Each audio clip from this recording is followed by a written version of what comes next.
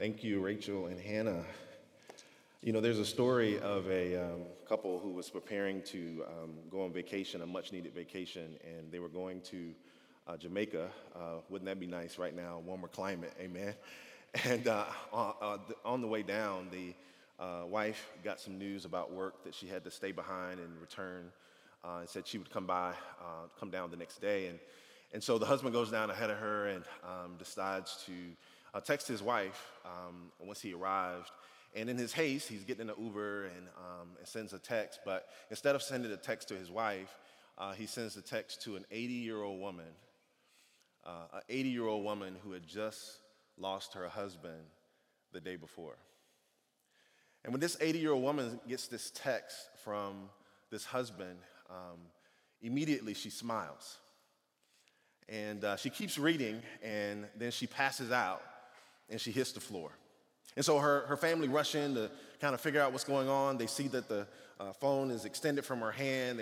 They pick up the phone and figure something must have been on the phone. And so they start reading this text message from this husband in Jamaica. And the first few things he says give reason for her to smile. It said, "I made it here safely. I miss you already." Somebody else say, "Oh." And then the next two things he says gave pause for her to maybe pass out. It says, "I'll see you tomorrow." And it's hot down here. So my hope is that I communicate better this morning than that husband did to his wife. Come on, say amen, somebody. But let me just say officially good morning. Buenos dias. Good morning, as Medea would say. Come on. It's good to be back at IWU and to be a part of what God is doing and to be able to share during Love Revolution Week. Let me say to Dr. Wright and the many staff and administration and students within the Intercultural Learning and Engagement Office that this is truly a gift to be able to close out an incredible week. I'm encouraged by this being the 11th year, I believe, of Love Revolution, and the scripture that just was read kind of speaks to us living this out after today.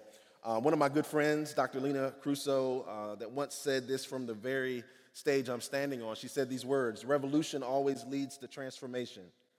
Otherwise, it is simply a protest. Real love always transforms." I think she's right. And if this is true, we must prepare for new thinking. We must prepare for new systems and a new normal. The theme your leaders have given this week is centered on the question, and that question is part of my assignment really to unpack this morning, and that is, who is my neighbor? Everybody say that with me. Who is my neighbor? Now, I haven't always been Wesleyan. Y'all know me. I grew up Baptist-Costal, so if you help me, I won't preach as long. Come on, say amen. Say it with me. Who is my neighbor? Here's a true story about something that happened to me. When I was in high school, and I was a three-sport athlete. I played football as a quarterback, point guard as a basketball player, and a pitcher. For baseball, I was a pitcher and a shortstop. But one season, right before my senior year, I'm preparing to go to college and play ball, and I'm running what is called gassles. Anybody ever run a gassle before? The football players in the house? And so we're running a gassle. A gassle is what you run from one side of the field to the other side of the field. You touch a line, you come back. You're timed by the coaches. So each group on the team has a different time. You know, the linemen have a certain time. The backs and receivers had a certain time, which I was a part of. And so if you didn't make the time, you had to do what is called up and downs. And up and downs is when you drop to the ground, hit your chest, and pop back up. And nobody likes doing up and downs. Come on, say amen. And so you want to make the time. And so it's really about endurance. It's really about helping you to survive in the fourth quarter. And so I'm running gassles, and I touch the line. I come across, and I'm first in my group. Somebody shout first. I'm first. And one of the other coaches comes over. He played college ball. He grabs me by my face mask, and he says something to me I'll never forget. He said, "You're faster than that." I'm thinking to myself, I was first. And so he sees that glare in my eye that I didn't get it, and he pulls me over even farther. Now, this is a 6'5", 60-pound manly man, and so he yanks me over, and he says, "Go hard or go home. If you run like this now," he said, When you get to college, you'll be running against the fastest of the fast in high schools all over the country. You have to give me your best here in order to start there. Go hard or go home. It was a lesson I would never forget, because here's the reality. My goal was simply to finish first. It was not to give my best. I didn't realize that I had settled for a lesser goal, and I needed somebody in my life to point that out. So I want to talk to you, if you don't mind, from the topic or from the subject, satisfied too soon. Satisfied too soon. Let's pray. Father, we know the flower fades, the grass withers, but your word stands forever. So would you speak into this moment, move me in the background, let the words of my mouth, the meditation of my heart be acceptable in thy sight, O Lord, my strength and my redeemer. Do what only you can do in this place and give us the courage to respond in obedience. It's in the matchless name of Jesus we pray. Somebody shout amen. So people who are satisfied too soon often self-sabotage. We often quit prematurely. We always want to be in control, and we sometimes prefer comfort over obedience to God. I think I said it last year when I was here on a panel with several others that I deeply respect, including Dr. Wright. A quote by Will Mancini, and he said it this way, and it's relevant for our message today. He says, "We are often kept from our goals, not always because of obstacles, but a clearer path to a lesser goal." So what is the lesser goal for us today? We run the risk of wanting to talk about this stuff theoretically and maybe even biblically, but we don't want to act because it's uncomfortable, that it may cost us something, and we may feel like we're not in control, and we may actually be out of our comfort zone. Let me give you a biblical example of this inactivity, this biblical example of silence that is so unacceptable. In Luke chapter 10, verses 25 through 37, there is a story where Jesus is being confronted by an expert in the law. The expert in the law asks Jesus, what must people do to inherit what he calls eternal life? And he is actually, if you look at it closely, he's trying to test Jesus. He's trying to trick Jesus, and Jesus knows it. And so Jesus asked him, what is written in the law? Which he, was an expert. He should know this. And the man replied in verse 27, love the Lord your God with all your heart and with all your soul, with all your strength and with all your mind, and love your neighbor as yourself. Somebody shout neighbor. And so Jesus then tells the man that he is correct, and you would have thought the discussion would be over, but no, the scripture tells us that the man wanted to justify himself. In other words, he got a little cocky, and he asked Jesus, well, Jesus, who is my neighbor? And as we read this passage this morning, I want us to be open to the possibility that although this question from this expert in the law seems noble, rooted in the man's question is his pursuit of actually a lesser goal, a place where he can be satisfied too soon. Watch what it says at verse 20. In reply, Jesus said, a man was going down from Jerusalem to Jericho when he was attacked by robbers. They stripped him of his clothes, beat him, and went away, leaving him half dead. Verse 31, a priest, somebody shout priest, happened to be going down the same road, and when he saw the man, he passed by on the other side. Verse 32, so too a Levite, somebody shout Levite, when he came to the place and saw him, passed by on the other side. But, somebody shout but. I love buts in scriptures. Come on here, somebody. But a Samaritan, as he traveled, came where the man was, and when he saw him, he did what? He took pity on him. He went to him and bandaged his wounds, pouring on oil and wine. Then he put the man on his own donkey, brought him to an inn, and took care of him. Somebody shout Samaritan.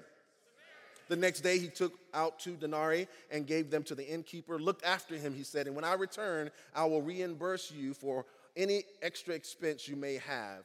Which of these do you think was a neighbor to the man who fell into the hands of robbers?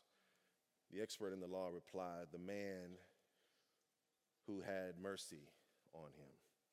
Jesus told him, go and do likewise. Somebody shout neighbor.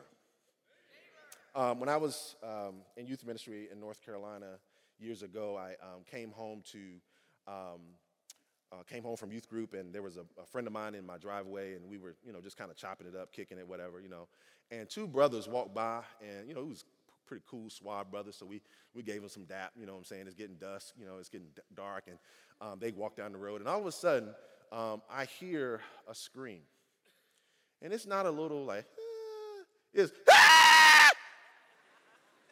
That's for those of you that fell asleep so far. And so I'm thinking to myself, like, these are cool, suave brothers. Like, they don't just scream, like, something's wrong, right? And so I tell my partner, I'm like, man, put your bright lights on. Let's figure out, like, what's going on. He puts his bright lights on in the car. We're kind of walking. He's driving. I'm walking down the road to try to figure out what's going on.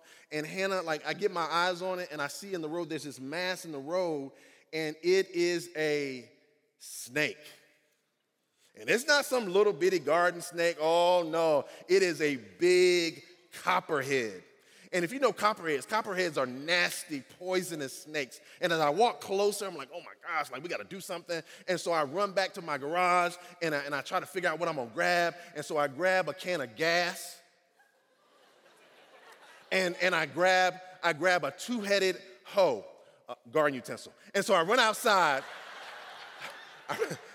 I run outside with my can of gas and my two-headed hoe, and I figure out, like, I can't do anything with this. And so I run back into the house, and I get a lighter or whatever, and because, they told me, Rachel, when I was in Boy Scouts that they respond to heat. You know what I'm saying? Like snakes respond to heat. And so I get out there trying to figure out what I'm going to do, and I start dousing the snake with gas, and, trying to figure it out. And then I get my lighter, and I light it, and the snake jumps out of the road onto the grass and starts following me on the grass. And so I jump back out into the road, and it's just me and the snake and my two-headed hoe. And there's this, by this time, there are people who have started to gather. I guess the guys had like texted people and called people. So there's a crowd out there by this time. And so there's this little boy who says, "Get him, Mr. Preacher, get him."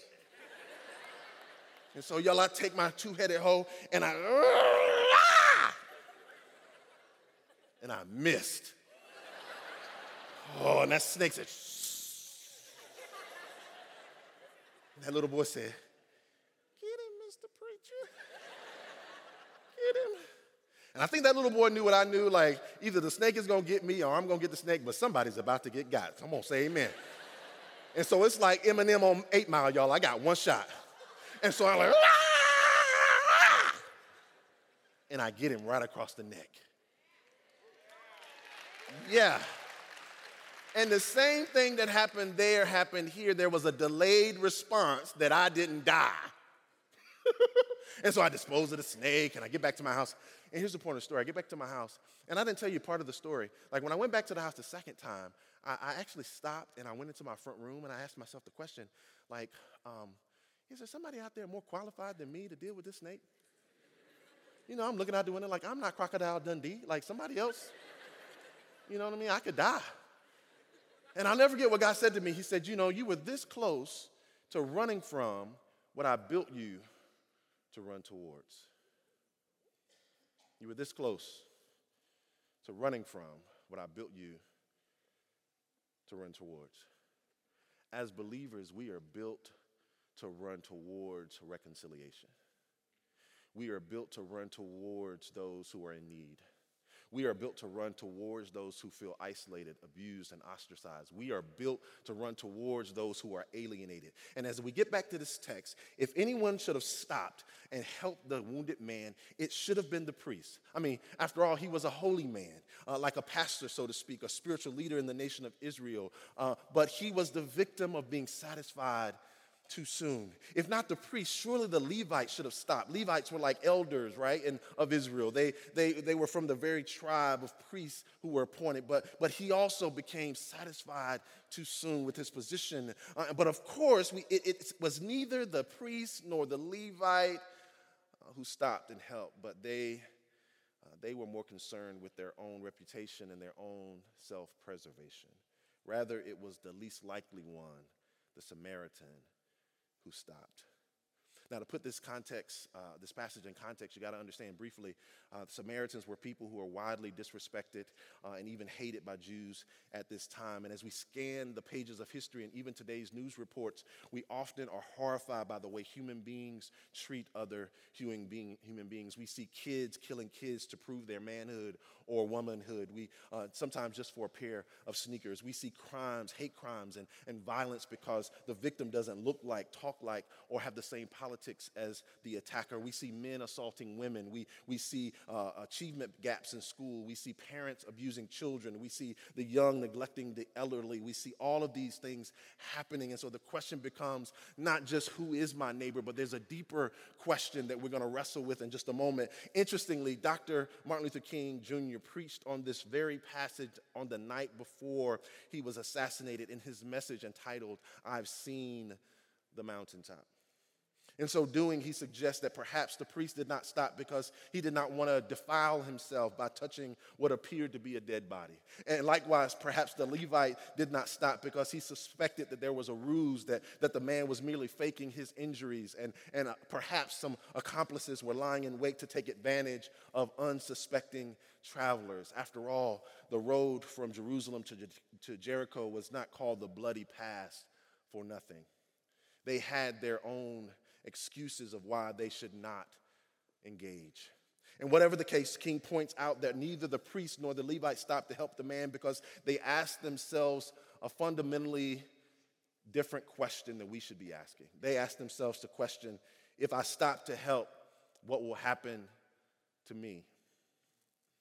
And if we're honest, we're constantly asking a simple question or a similar question. We feel like this whole love revolution thing theoretically is enough. Having a few conversations is enough, but let me caution you not to be satisfied too soon. Don't be satisfied if cultural incapacity leads to blindness. Don't be satisfied when you're in a position to help and you walk by for self-preservation. In other words, the Samaritan asks a fundamentally different question. He asks, if I don't stop to help, what will happen to them? If I don't stop to help, if I turn away, can I live with myself knowing I could have done something, but I did nothing? Will I risk my own safety to serve and love someone else well, maybe even my enemy? According to Jesus, then, a neighbor is not just defined as a person who lives next door, but also someone who is otherwise different than us. Those who are maybe in our culture we've learned to ignore, maybe those from whom our people group or our family has historically alienated. And we begin to understand that this is a different question that we should be asking. And Jesus here, he doesn't just commend the Samaritan, but he condemns the priest and the Levite for walking away, for the silence and their inactivity. Let me suggest to you, hate groups and what we may define as people who are culturally destructive, although they are important and although it's despicable some of the things that are done, that's not really what keeps racism and bigotry going. It's not the abhorrent acts of a few. It is actually the silence and inactivity of the majority. I'm going to say that again. It is not the abhorrent acts of a few that keeps racism alive. It is the silence and the inactivity of the many. It is walking by when you could help. It is speaking up instead of being silent. So here, now this is really important. Don't miss this because this is like the crux of the message. Jesus doesn't just answer the question, who is my neighbor? He actually lets us know that simply knowing the answer to that question is not enough because it is satisfying a lesser goal. It is being satisfied too soon. And so what Jesus does in this story is he doesn't just simply answer who the neighbor is. He says to the expert of the law, go be a neighbor. It's not enough to know who your neighbor is. Goal is to be a neighbor. And so the question becomes, what does being a neighbor look like? Like, how does that manifest in the life of a follower of Jesus? Like, what does that look like practically in our context? And so I want to take this lens in which we've looked into this passage now to give us some practical things to wrestle with on how to be a neighbor. Somebody shout, be a neighbor. Yeah, somebody shout again, be a neighbor. Yeah, high five the person next to you. This is real Baptist. Y'all pray for me. And tell them, be a neighbor. Yeah, it's not enough. It's not enough. I don't know if you got a right neighbor. Go to the other side and high five them and tell them, be a neighbor. It's not enough. It's not enough to just know who your neighbor is. You have to know how to be a neighbor. And so the story here is not just about who the neighbor is. He's telling the expert in the law and showing him how to be a neighbor. This quote is an African proverb. It says, from afar, I thought it was a monster. He got closer, and I thought he was an animal. Closer, and I thought he was a human being. When we were face to face, I realized he was my brother. And so David Anderson talks about these three forces against civic unity. First is to be polarized. Somebody shout polarized. We are sometimes polarized, and that is caused by fear. To be polarized is to stand on opposing ends of something. Polarization gives people a false sense of safety when they run to their corners to be with people who look like them, think like them, and live like them. This is a place where it feels like nobody judges you, right? It's safe in those spaces. But then there's this politicized. Somebody shout politicized. We are then politicized, which is fueled by anger. Politicized is when you have a view or stance of something, and then you get challenged privately or publicly, and it makes you angry or it causes you to be defensive. Now, because I'm angry or defensive, I want to come out and I want to engage. But secretly, what I really want to do is lash out. You ever saw that on Facebook? Come on, say amen, somebody. I know now when I'm politicized, I want to engage the issue only if it affirms my polarized view and keeps others who agree with me from being exposed. So there's a sense in which we are polarized and then we are politicized, and then that leads sometimes, if we're not careful, to being radicalized. To be radicalized, this can be real or perceived. People then feel emboldened to act. At this point, if it's right to me, I don't care what's right to you. Something switches in our brain, and now we don't care anymore, and we stop listening. We can move from being polarized to politicized to being radicalized. But these are three moves that I want to suggest of bridge builders in our culture. We have to learn to use difference as a doorway to dialogue. Use difference as a doorway to dialogue. People are not interested in being our projects. Come on, say amen, somebody. And we have to be willing to begin to understand a new reality, right? Part of what I loved about the worship team, what they just did, is they were teaching us, they were modeling for us this sense of using difference as a doorway to something deeper, where we start to identify with other people, where your people become my people. Second thing you must do as a bridge builder is you must see distance as a barrier to peace. Distance often demonizes. We see that in this African proverb, but comprehension comes when there's more and more healthy conversation. That's what this week is all about. We have to reserve the right to judge until we're close enough to understand it. God, don't let me sit on what I'm learning and be a bad steward like this priest and this Levite was with the relationships you've given me, with the opportunities that you give me. Help me to move beyond that into action. And that's number 3, do something for the cause of justice. That's what we call activation, where we move towards reconciliation. I'll never forget this story. This is my final story, and then I'm just going to give you a few things to close. My time is almost done. There's a story of 2 birds. Somebody shout 2 birds. There was one bird that lived in a house of a newlywed couple, and these were birds that repeat what they hear. And that bird said, let us kiss, let us kiss, let us kiss. And there was another bird that was in the house of a pastor, and that bird said over and over again, let us pray, let us pray, let us pray. And people often wonder, like, what would happen? Like, what would happen if you put those 2 birds in the same cage? Let us kiss. Let us kiss. Let us kiss. Let us pray. Let us pray. Let's pray. And 2 teenagers made it happen. They got them in the same cage, and as you would expect, that first bird said, let us kiss. Let us kiss. Let's kiss. And that second bird said, finally, my prayers have been answered.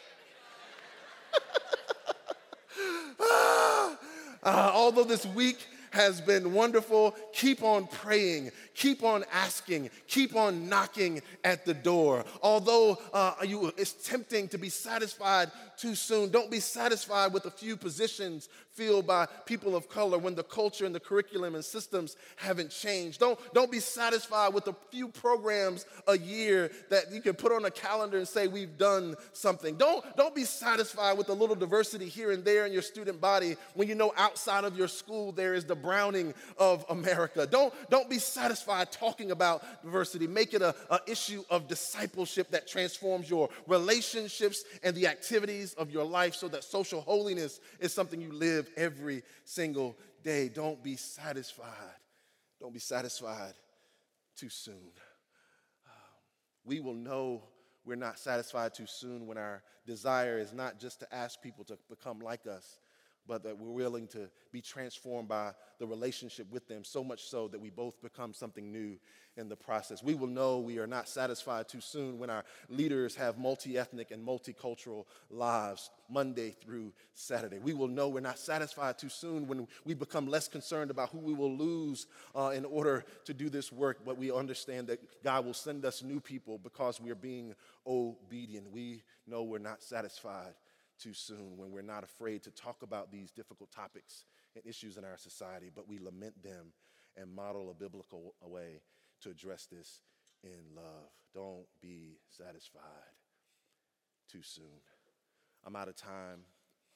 And after this, I want to say to you, I encourage you, we're going to go to Macon and we're going to gather and just have some conversation. There's more I want to give you, but we can do that kind of face-to-face in Macon if you're available. I know some of you have class, but I encourage you to come down afterwards and we can chop it up in Macon. But let me close with this prayer, and then we'll be dismissed.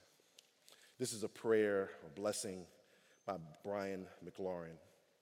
He says this: may God bless us with discomfort at easy answers, half-truths, and superficial relationships, so that we may live from deep within our hearts. May God bless us with anger at injustice, oppression, and exploitation of God's creations, so that we may work for justice, freedom, and peace. May God bless us with tears to shed for those who suffer pain, rejection, hunger, and war, so that we may reach out our hands to comfort them and turn their pain into joy. And may God bless us with just enough foolishness to believe that we can make a difference in the world, so that we can do what others claim cannot be done, to bring justice and kindness to all our children and all our neighbors. Somebody shout, neighbors, who are poor.